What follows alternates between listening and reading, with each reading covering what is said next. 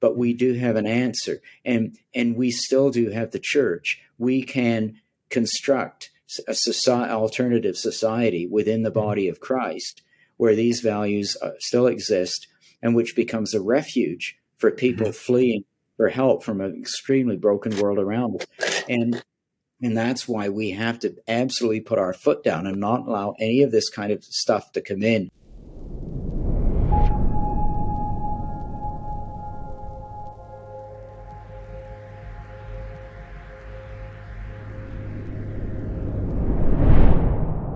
What's up, everybody? Welcome back to the Vast Podcast. So good to have you here. Hope you're doing well.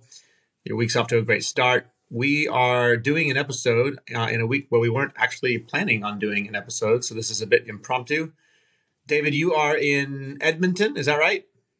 I'm in Edmonton. It is great sunny place. and cold. Yep. Sunny and you cold. You only say that because there's a C3 church here. I'm biased. You're biased. I've been to Edmonton before. It's a cool little city. They'd be offended if you said little. Oh, really? How many people are there? At least 1 million, so it's medium-sized. Yeah, medium-sized, just not compared to LA. Well, far be it from me to compare anything to Los Angeles. So, because this was an impromptu episode, we're not going to do a discussion around the book that we've been talking about at the end of the episode, The Incarnation of God. We'll save that for the following week.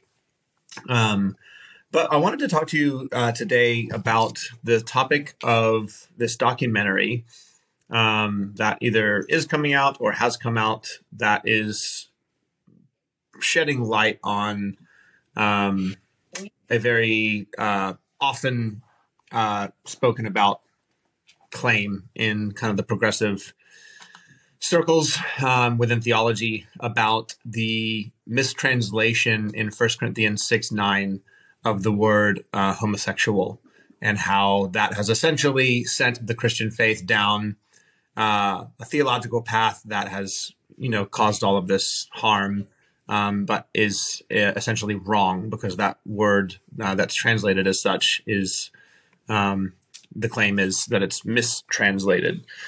And so this doc, I think it's called 1946, which is the year that the Revised Standard Version had that translation. And so I just want to talk about this. Obviously, this is a age-old subject and is spoken about all the time. And I think will continue to be a topic of discussion and a topic for Orthodox Christians to keep pushing back on as it regards God's design and definition of marriage. But that is the claim that they're making, is that there was a mistranslation in 1946, and evidently a young seminary student brought that to their attention. And here we are today, where millions of Christians believe something that we shouldn't believe, all because of this one mishap in translation. So obviously there's a lot wrong there with their argument, in terms of how the Bible treats the subject of sexuality as a whole. But let's just talk through that a little bit. Any thoughts off the top of your head before we dive all the way in? Well, it's one of the most ridiculous things I've seen, and I've seen a few ridiculous things. First of all, in the broader picture, and let me say before I begin that because this is impromptu and you put me on the spot while I'm in the middle of a ministry trip, I still love you. That's all right. I haven't had a lot of chance to do the kind of research that I would have otherwise. But broadly speaking, it seems that this is a LGBTQ project, this film. Mm-hmm. And the allegation is that in the production of the Revised Standard Version of the Bible, which, by the way, is a translation that has generally been regarded with suspicion by evangelicals, mm-hmm. because it was undertaking of the National Council of Churches in the U.S., a very liberal institution. So mm-hmm. this was not an evangelical translation. This came from the liberal camp to begin with. So the allegation is that in 1 Corinthians, it all comes down to this one word, 1 Corinthians chapter 6, verse 19. 6:9. Mm-hmm. Oh, 6:19, is that it? I think 6:9. Verse 9, sorry. Mm-hmm. Where it's actually used two words. The one malakos is generally translated as effeminate or something like that. And then this word arsenokoite, that's the plural of it, is translated in the RSV as homosexual.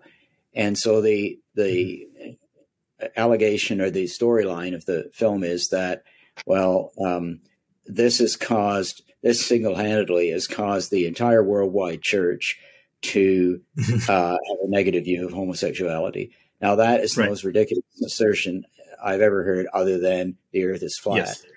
Yes. Because for even more silly than the rapture? Well, it's a contest between the two, but that's not a topic.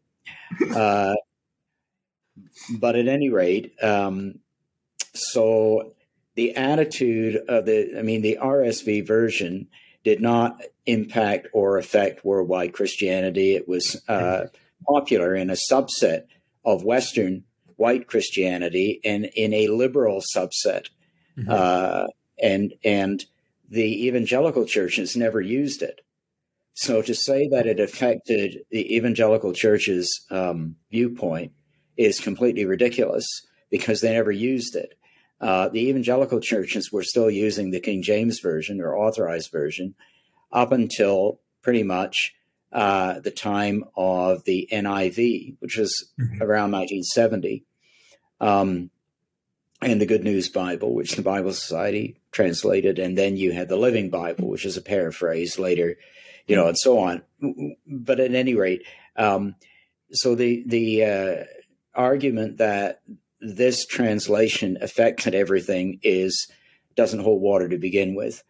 Secondly, the implication is that the entire worldwide church was favorable to the gay and lesbian movement prior to 1946. And then after 1946 was suddenly opposed. And that's like an earth is flat moment. I mean, really. There's absolutely no chance of that being true in any way whatsoever. The publication of the RSV had absolutely no bearing whatsoever on how the church looked at homosexuality pre-1946 or after 1946 or since then. When the evangelical translations started coming out, such as the NIV, and there have been a number since, the ESV, the CSB. There's been the New American Standard Bible. There, I've named 4 right off the top of my head.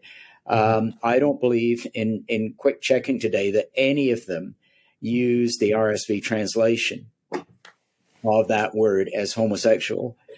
And so in that case, when you look at the whole evangelical church, this documentary is irrelevant, because none of our translations ever employed that term. And I think the RSV since has done damage, because it has deliberately moved away. It has deliberately mistranslated gender-related terminology in more recent updates to correspond to, the left wing, or theologically left wing, I should say, not politically, theologically left wing, liberal postmodern, they become gender fluid and deliberately mistranslated. That's the same RSV. So that's where that's where their problem is. But getting back to the documentary, it doesn't hold water. Now, when we actually look at the text of 1 Corinthians 6, the word means, it's a compound word that Paul invents, which basically means men having sex with men. And that's sort of how it is practiced. How it's translated. Either men having sex with men, or those practicing homosexuality. Now, the reason that they may have the reason they may be focusing on this word homosexuality, saying, well, it was introduced in 1946 and it wasn't there before, is probably because it's a modern word. Because prior to, 20th century, say mid 20th century or whatever, and I'm not haven't gone back and looked it up, but the actual word homosexual, I would suspect, is a modern term. It's a modern invention in general.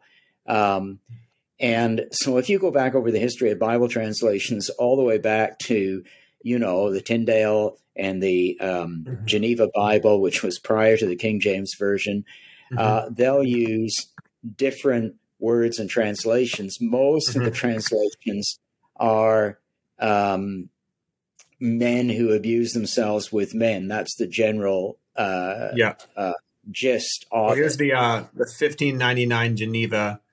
Know ye not that the unrighteous shall not inherit the kingdom of God? Be not deceived, neither fornicators, nor idolaters, nor adulterers, nor wantons, nor... I've never even heard this word before, and it yes, well, you're about to say something rude. I'm going to say I'm probably about to say something that's socially unacceptable today. It starts with a B. Yes, exactly. But and that's the word that we joke about. Oh, you're a Bugger. Can I just say that that's like a very Australian word to say, and I up until now did not even know that's what that meant. Is what it means. You've now got an education in the history of the English language, and if you look at legal statutes, that is what homosexual practice was described as technically. Right. Sometimes it was described as sodomy for obvious reasons. So going back to say the 19th century, it's words like that would have been used rather than homosexuality. Right. Or heterosexuality, that is also a modern invention. Right. And so this documentary is it's much ado about nothing, to quote Shakespeare. It's making an issue of something that isn't even there,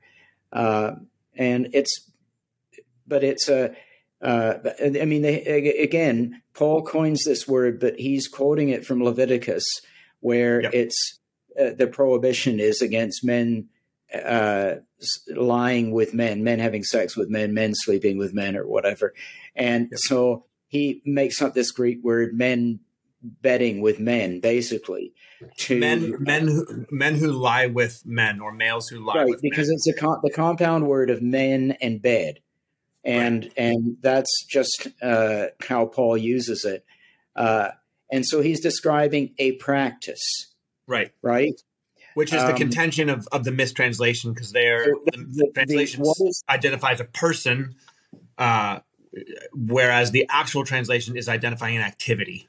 Right, and so that is accurate. I mean, that's an accurate critique, but I'd like to point out that it was the liberal translation that employed that. No other translation has ever employed that.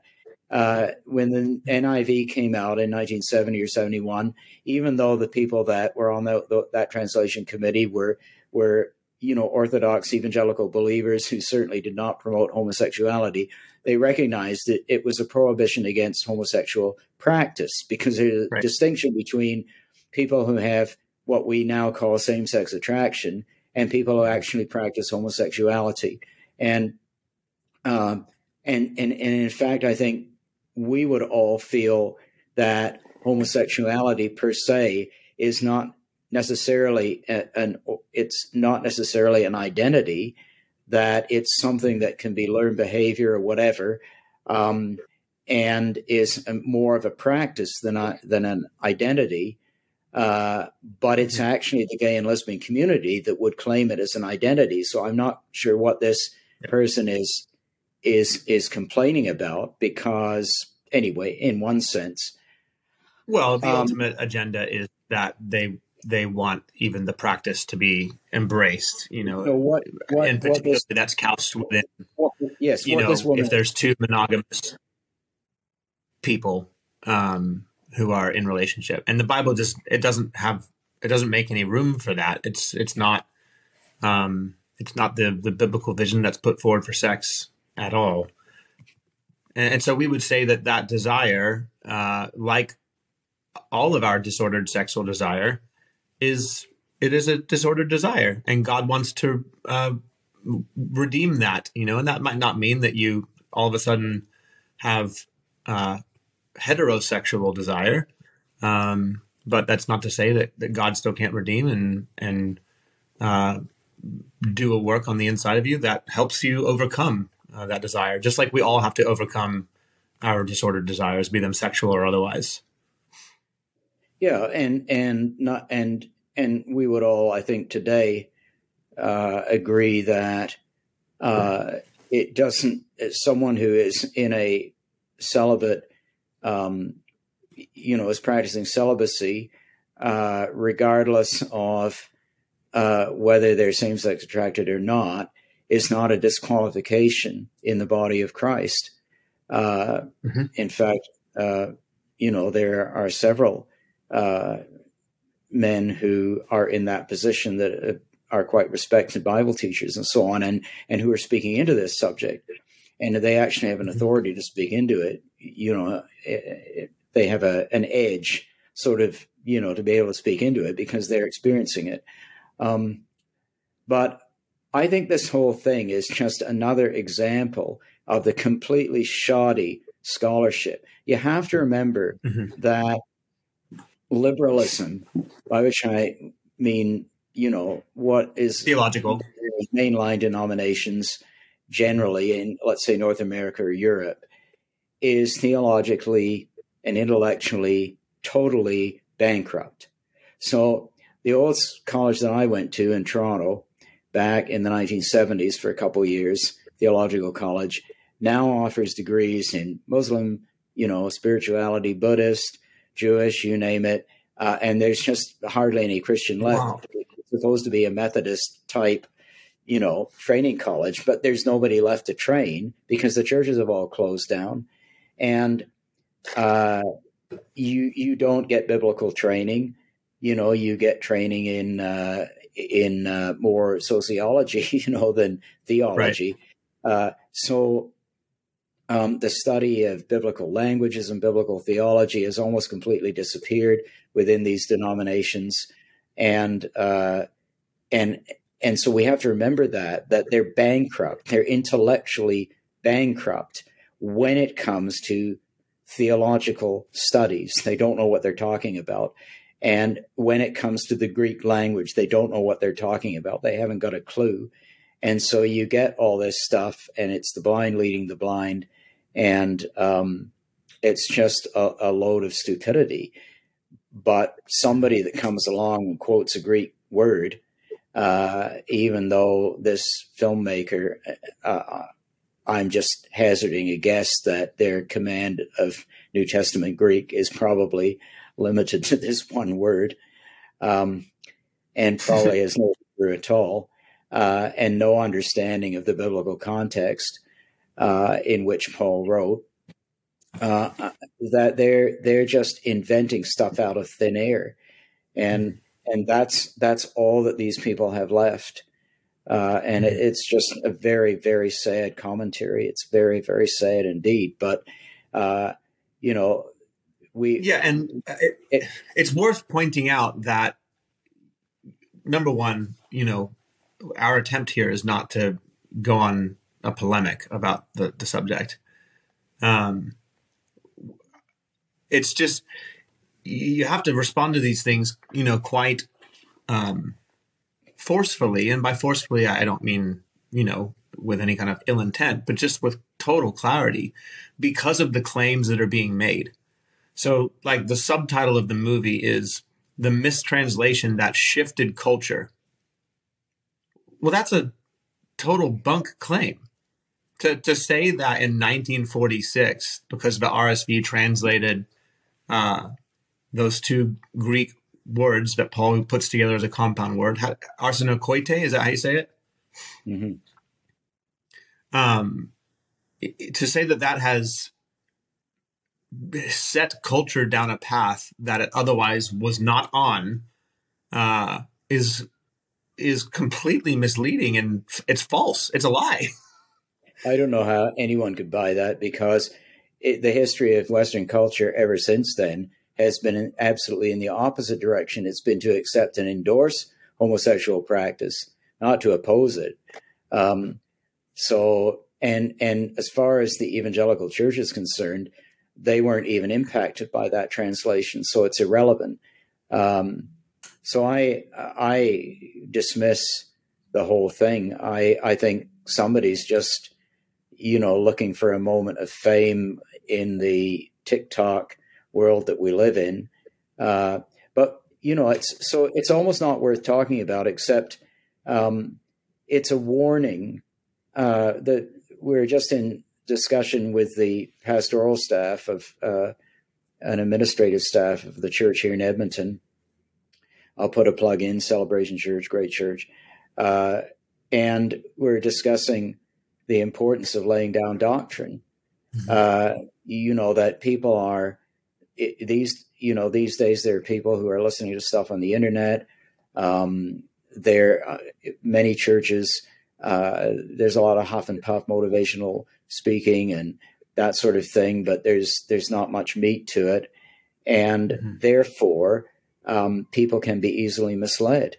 And people that come up against something like this, and the maker of this documentary may only know one word of Greek, but she may know one word more than, people that are listening to. And so they just, they get their faith shaken for no reason at all. So I think it's a wake up call for us as Christian leaders that we need to make sure that we're actually teaching the meat of the faith. Correct. And also that we're equipping people to respond to what's going on in the culture outside of us. We have to be able to equip people. Let's get into some of that meat in just a moment. But before I do, I just want to point out that the way I even came to know about this documentary was because a tweet was texted to me. I'm not on Twitter, so I'm sure I miss a whole bunch of exciting stuff. But the person who tweeted this is a self-proclaimed and seems to be a pastor who's passionate about things like holistic justice, equality, the way of Jesus. These are things that are listed in their bio. I mean, I'm just kind of at a loss for words. How we can be so, I'm sure people would disagree with this description, but just so casual about separating our views about what the way of Jesus is from what the scriptures actually teach about who Jesus is and what Jesus's ways are. So for example, in Matthew chapter 19, and maybe this gets us into some of that meatier teaching, Jesus talks about marriage, and he's talking about it in the context of the Pharisees asking him about divorce. And his appeal about marriage goes back to the original design that God created us male and female, and that men and women are to be joined together in marriage. And within that, obviously, is sexual union as well. People sometimes point out that Jesus never directly spoke to the subject of homosexuality. And what often gets missed there is that to a Jew living in the day of Jesus, the idea of engaging in homosexual activity would be so like left field, so far and away from their thinking that there's no context for Jesus speaking to his Jewish audience. He didn't need to speak about it. Not to mention their scriptures spoke against men lying with men. Leviticus 18, Leviticus 20. You could argue Jesus certainly said, "I come to fulfill the law and the prophets," and that unless your righteousness exceeds that of the Pharisees, and in terms of your obedience to the law of God, you're in trouble. So, I mean, Jesus was explicitly endorsing the law, all of it. And where I was going with that as well is that he explicitly denounced sexual immorality. And for a Jew, homosexual activity fit within the umbrella term of sexual immorality. So it's these sleight of hands types, things that get thrown out there by people with an agenda, and they're just preying on those who, haven't been able to study these things more deeply. And it's wrong and misleading. It's no different or little different from the Jehovah's Witnesses. When they come to your door, they have a patter. And I learned this, did some research and tried it out with Jehovah's Witnesses. And if you interrupt the patter, they throw, it's like, a salesman. They're throwing this, that, and the next thing at you. And pretty soon you said, yes, well, because you're overwhelmed by what's being thrown at you. But when you disrupt it and say, just a minute, that's actually not correct. And my experience was they get extremely upset and they have no response because they've been trained to give out a patter that they don't even know what they're talking about. They have no knowledge of they wouldn't be able to explain the assertions they're making, but their goal is to overwhelm you with these assertions. And it's the same thing that we're looking at here, that somebody comes along and says, oh, Jesus didn't speak to that. So, Jesus didn't say anything about that. And your mind, you're paralyzed. The person's mind, Joe Christian or whatever, oh my goodness, well, maybe he didn't, and in that moment of paralysis, they throw the next dart. Therefore, we need to love and accept people. And they're throwing stuff at you to throw you off guard and to stop your ability to think. And so I think that we need to prepare people.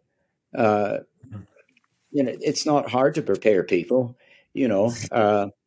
with some of these things, but we just need to prepare them. They don't have to be able to defend the faith and provide explanations. We just have to be able to say, look, if somebody says to you, well, Jesus never condemned homosexuality, actually he did implicitly because he endorsed the law and he had no occasion to do that. But never mind about that. The Apostle Paul does. Right. And are you saying that Jesus, you accept his words as the words of God, but the rest of the scriptures you don't have any time for? Mm-hmm. So who gave you that permission? I think too, like their argument kind of turns on them, right? So the fact that these two Greek words, which appear in the Septuagint of the Old Testament, for our listeners who aren't familiar with that, the Septuagint is the Greek translation of the Hebrew scriptures, which came together, a couple hundred years before the birth of Christ. Is that right? Mm-hmm. And so these two terms don't appear in Greek literature, as far as what I've read, but they are explicitly in the Septuagint. So Paul is absolutely pulling these terms from the Septuagint, from the Hebrew Bible, from Leviticus 18, where, like, without question, is speaking about, homosexual activity not being part of God's design. It's sin. Let's just call it what it is. It's sin.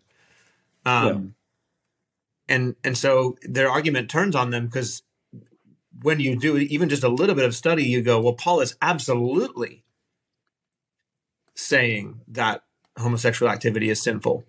There's no question about that. Not to mention, this is not the only place in Pauline scripture that he speaks on the subject. I mean, Romans chapter 1 is, to me, about as clear as you can get when it comes to God's desire for sex. Right. Yeah. I mean, he speaks about men who have sex with men receiving in their own bodies the penalty for their conduct. There's really no question about what the Bible, the Old Testament or the New Testament teaches. But the fact of the matter is that whoever made this documentary and whoever issued that tweet, if you issue a tweet, I'm not sure. That posted, tweeted. They tweeted.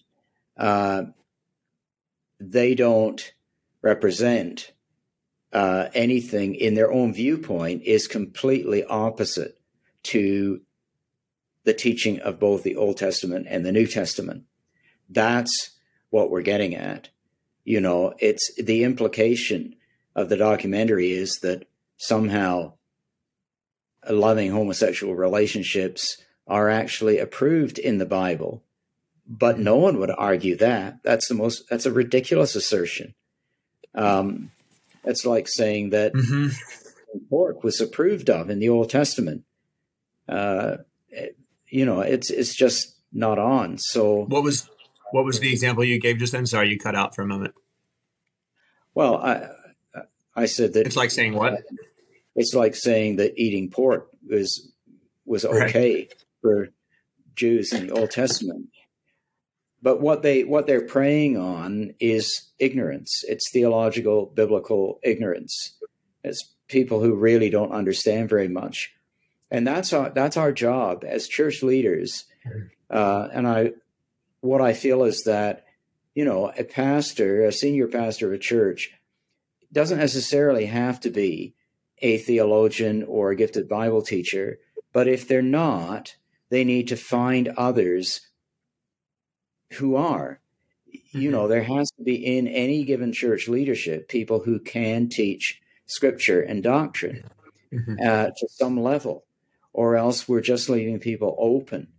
In a society 50, 75 years ago or more, the social values were essentially biblical because that was the foundation. But now that we've moved away from that, what we believe hasn't changed. We are still biblical people of the word, but we're now living in a pagan culture that is very hostile and is moving further and further away, and where there's enormous biblical illiteracy. You know, people used to be raised in Sunday school, even if they didn't go to church after that. Now they haven't got a clue who Adam and Eve even were. So we've got to prepare our people and teach them as best we can. Speaking of Adam and Eve, and I said at the start that we wouldn't reference our book conversation in this episode, but in saying that, they do have a chapter at the end that connects the incarnation to the subjects of marriage and sexuality.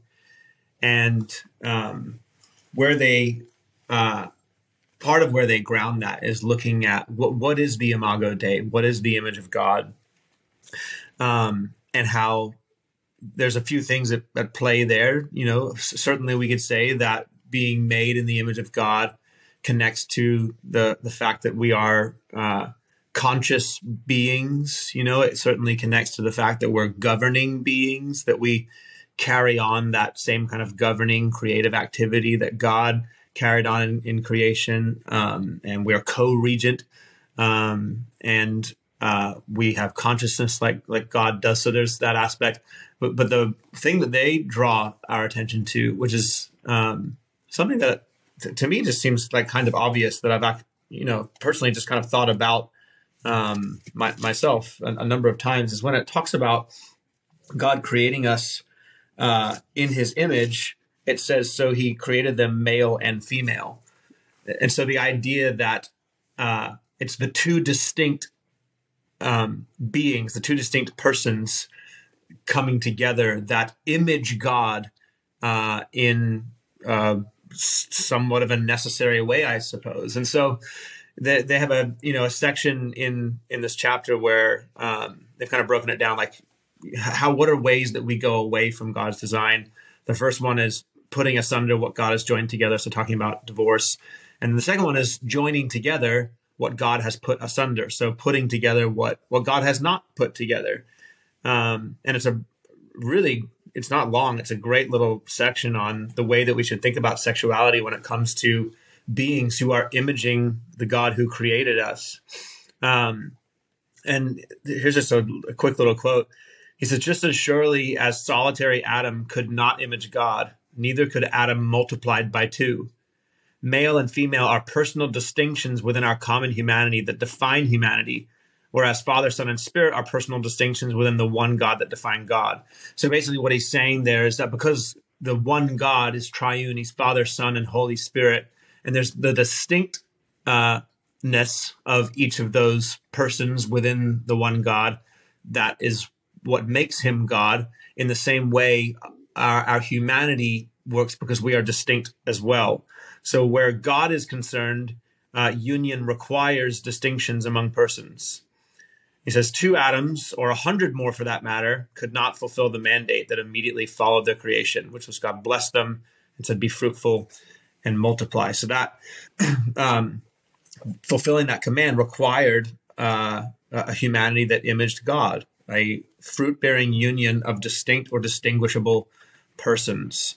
I think that is a profound argument, quite simple, but very profound and very important for the conversation. Yeah, I mean, God existed in relationship with himself within the Trinity Right. before he ever created us. Yeah. And so a part of his creation of us involves, he draws us into that the relational reality of who he is, part of which is the male and female, which is why Paul teaches in Ephesians chapter 5, that the union of Christ and the church is similar to the union of man and wife and man and woman in marriage.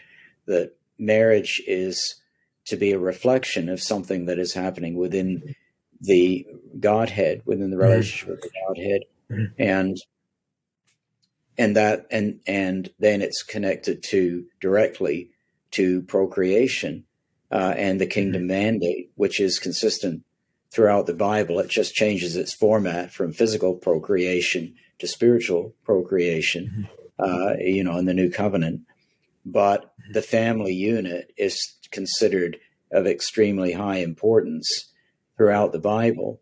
And the idea of passing on to your children, your children's children, the knowledge of God, the family unit it extends throughout the generations. Why the genealogies of Jesus are important and placed in the Bible. So all these things are there. And the problem with, for instance, gay marriage is that it doesn't reflect that, and that it does not reflect the order that God set. And you can say, well, I disagree with that. Well, you can disagree with God in any number of things, but you can't do it and remain a faithful Christian. That's what you can't do. You can move outside Christianity and say, well, I think this, that, or the next thing. But you can't say, no, I'm a faithful Orthodox Christian, and I choose to believe something that is fundamentally opposed to what the Bible teaches.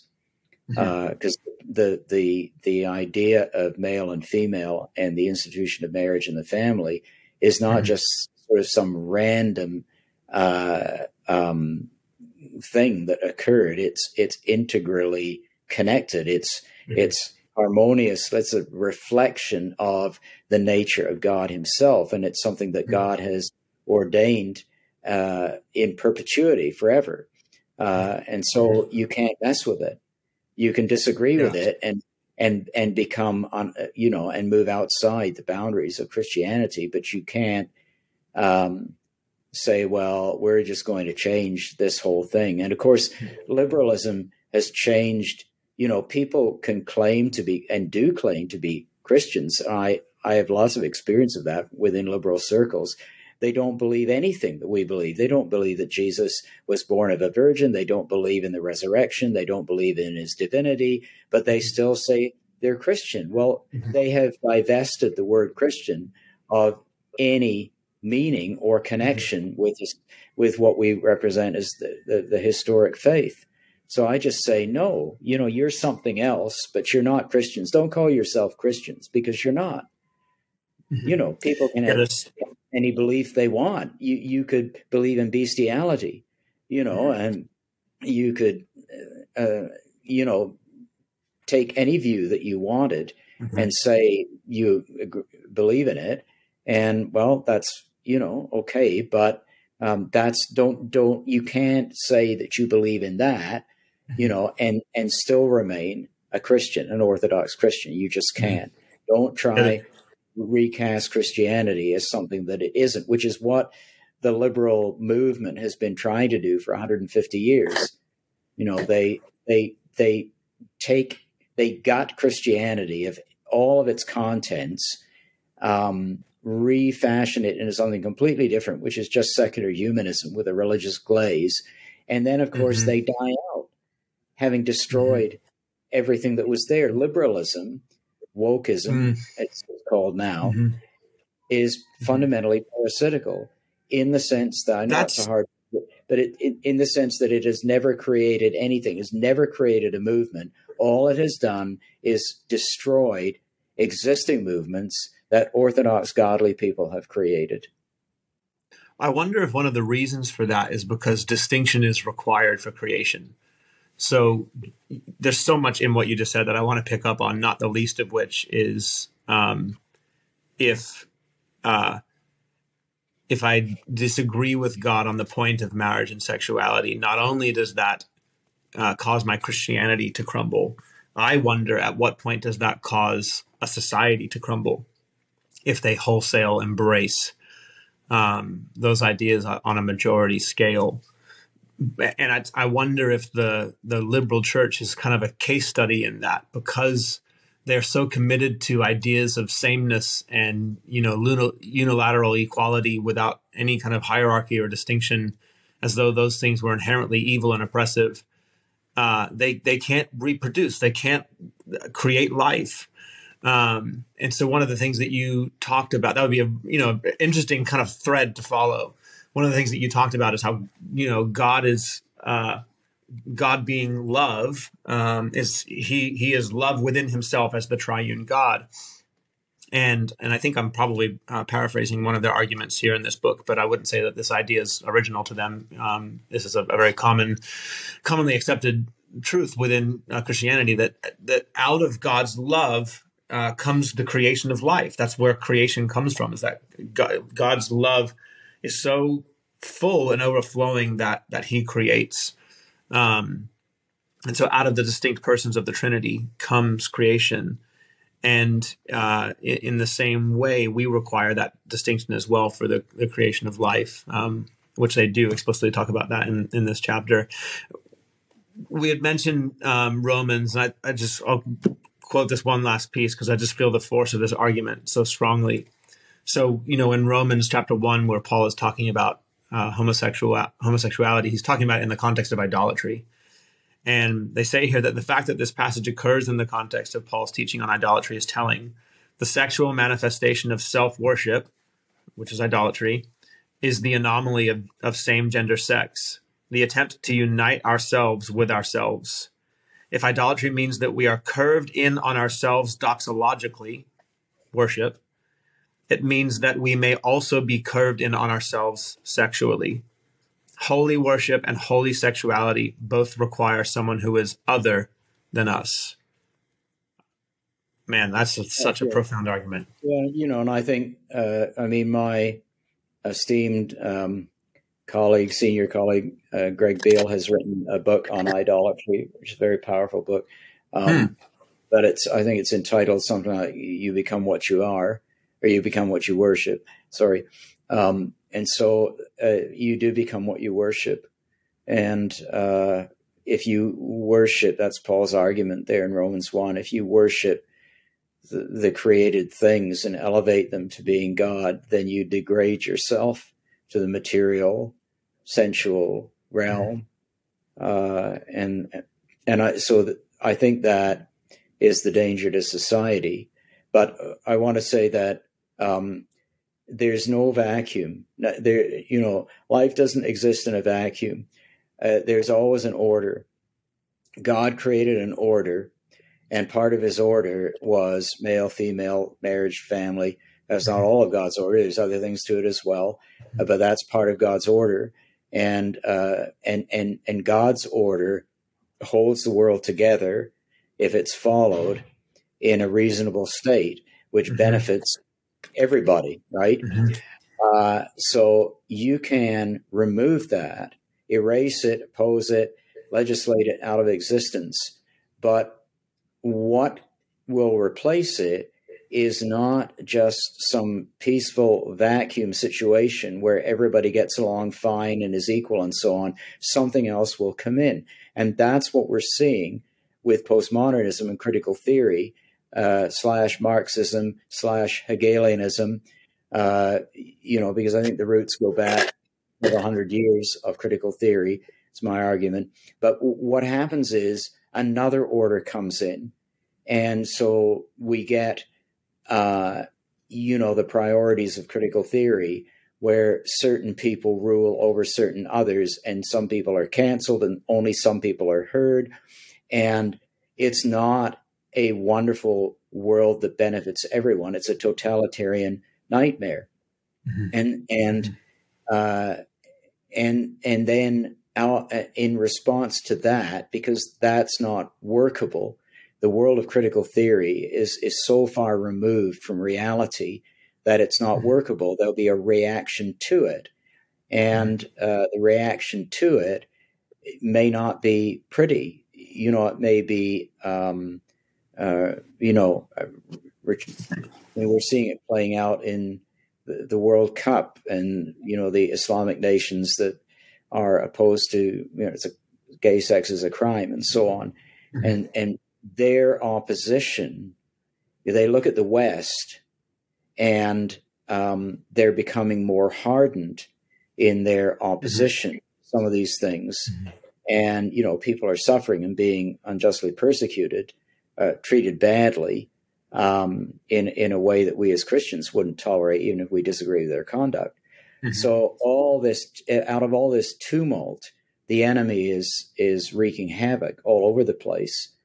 And so when you try to deconstruct, so to speak, the biblical worldview and take it out of a society, beware of what you're going to get as a consequence of that. What you're going to get in the immediate is not what is going to settle in for the long run.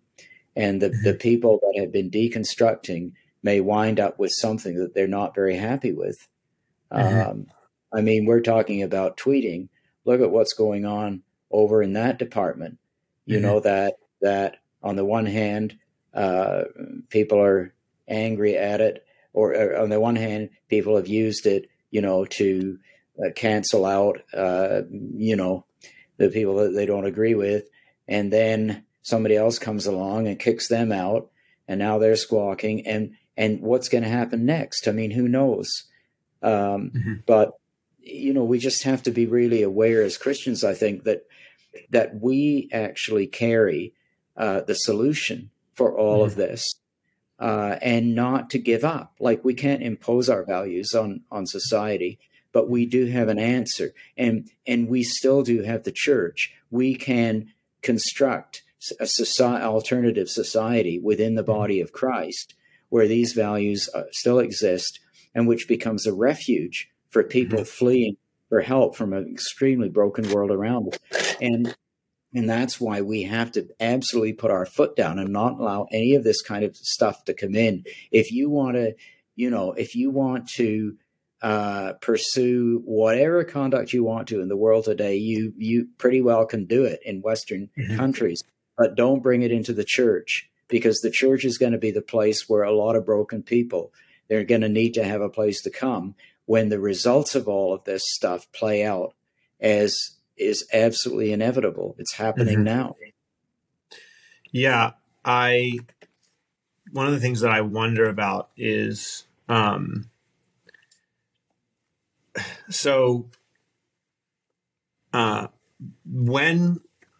the subject or the topic becomes all about identity, which is what it orbits around, that to me is where the floodgates are opened in terms of how these things get embraced by culture and then ultimately even legislated upon. Because when you make an inner feeling or an inner desire equal to identity, well, now there's a conversation that has to be had, from a legal standpoint, because who are we to argue with somebody's identity? Who are we to combat who somebody is from the inside out? And so, what ends up happening is truth becomes the servant of desire, because desire has the identity card and truth is subservient to and it's not really that truth. All of a sudden we're allowing everyone to be free to do their own thing and it's such a nice place to be. What's happening is men are now going into women's changing rooms and washrooms. That's what's happening. And people are suffering as a result. So when you move away from the identity that God has established and try to replace it with something else, beware, because you're going to have an almighty battle break out, because it isn't just one group that is going to want to assert their special privileges. It's a whole pile of them. And a lot of them are at war with each other. They're at conflict with each other. For instance, the feminists and the transgender people are at war with each other.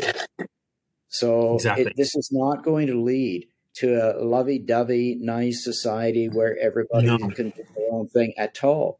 So that is the trouble and I'm going to go out on a limb here, at the risk of being misunderstood, but that is the trouble with a all-out, truly liberal society. Because if every person in society is just an autonomous, atomistic being who can totally self-determine and exists independently of others and exists independently of God, that means that their identity is ultimately up to them. And when you have a society of 300 million people whose identity is ultimately up to them, you don't have, fairyland. You have totalitarian disaster, because eventually all somebody has to do is make a case for why the way they feel is an identity. And then all of a sudden the state has to protect that identity. And so now we're legislating upon people's self-proclaimed identities. And that's how you get into authoritarian, type government structures. Ryan T. Anderson, who wrote a book on the subject of transgenderism, I believe. I can't remember the title, but he has this great quote. He says, "If our sexuality is our deepest and most important inner truth, and politics is about the promotion of the truth, then it was inevitable that sex would be politicized." That's just a great cause and effect way of saying, how we got to where we are because of the way we think about our identity. The question is, David, when Paul wrote about sexual immorality, when Jesus spoke about sexual immorality, when the ancient world, even in pagan Rome, when they thought about sexual practice, did they think about it in terms of identity, or was it just carnal behavior?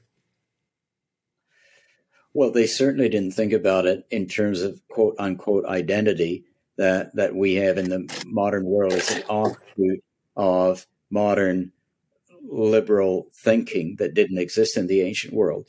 But I like to point out, which should be obvious, but isn't to some people, that the biblical worldview wasn't just, something that, back in that prehistoric Neanderthal mentality that existed in the ancient world that we've all grown out of.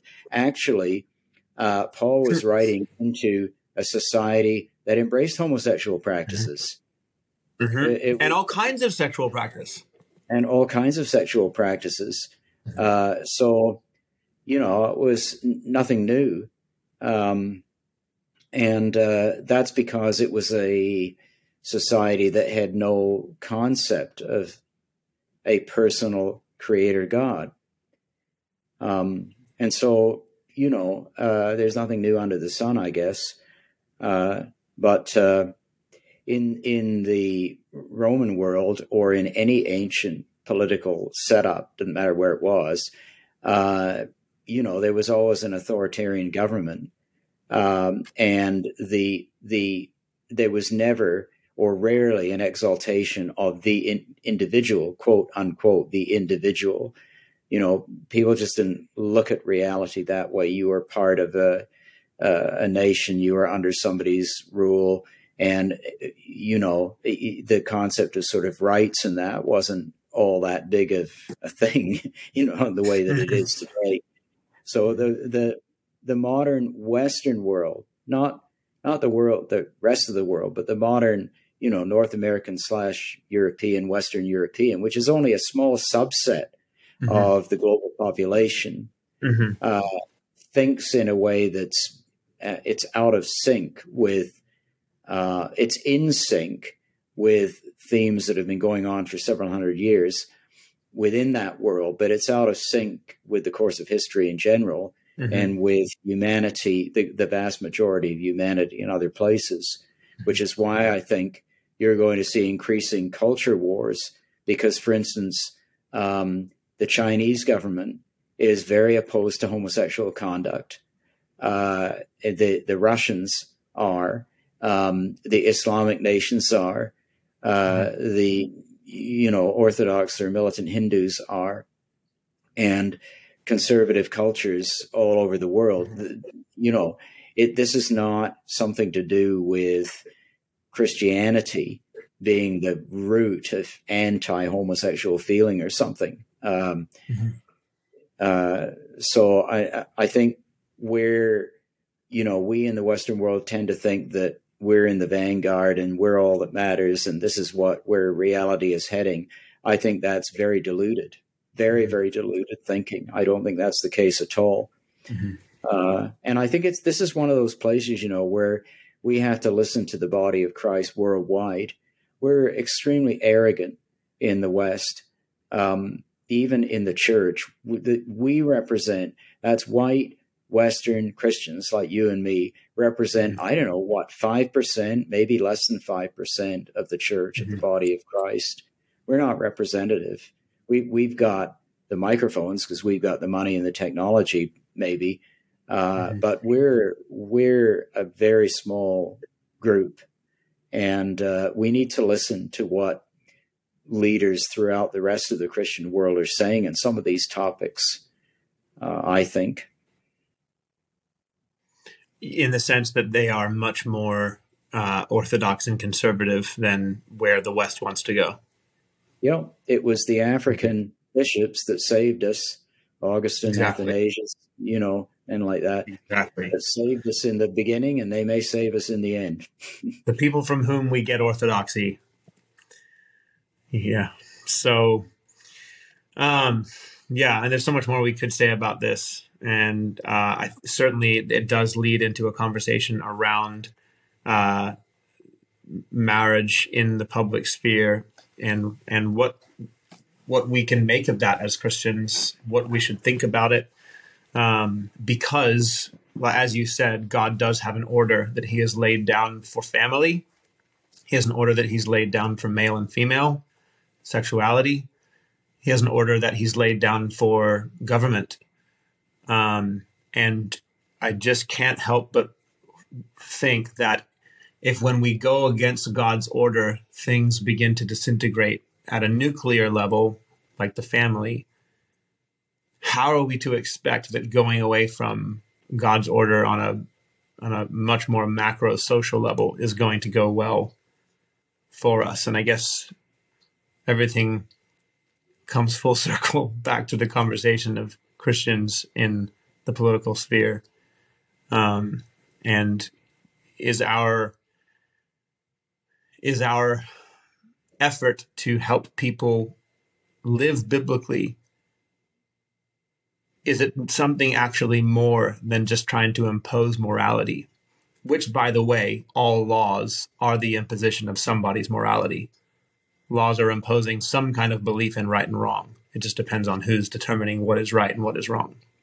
But is in fact the Christian effort to help society live biblically more than just the imposition of morality?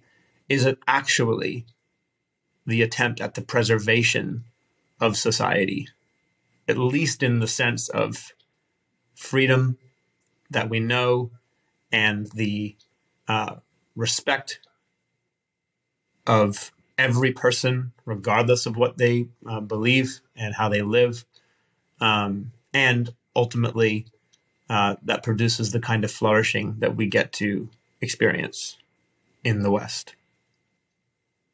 But that's probably a conversation for a later date, because our impromptu episode has turned into an hour long. Love you, sir. Thank you for your time.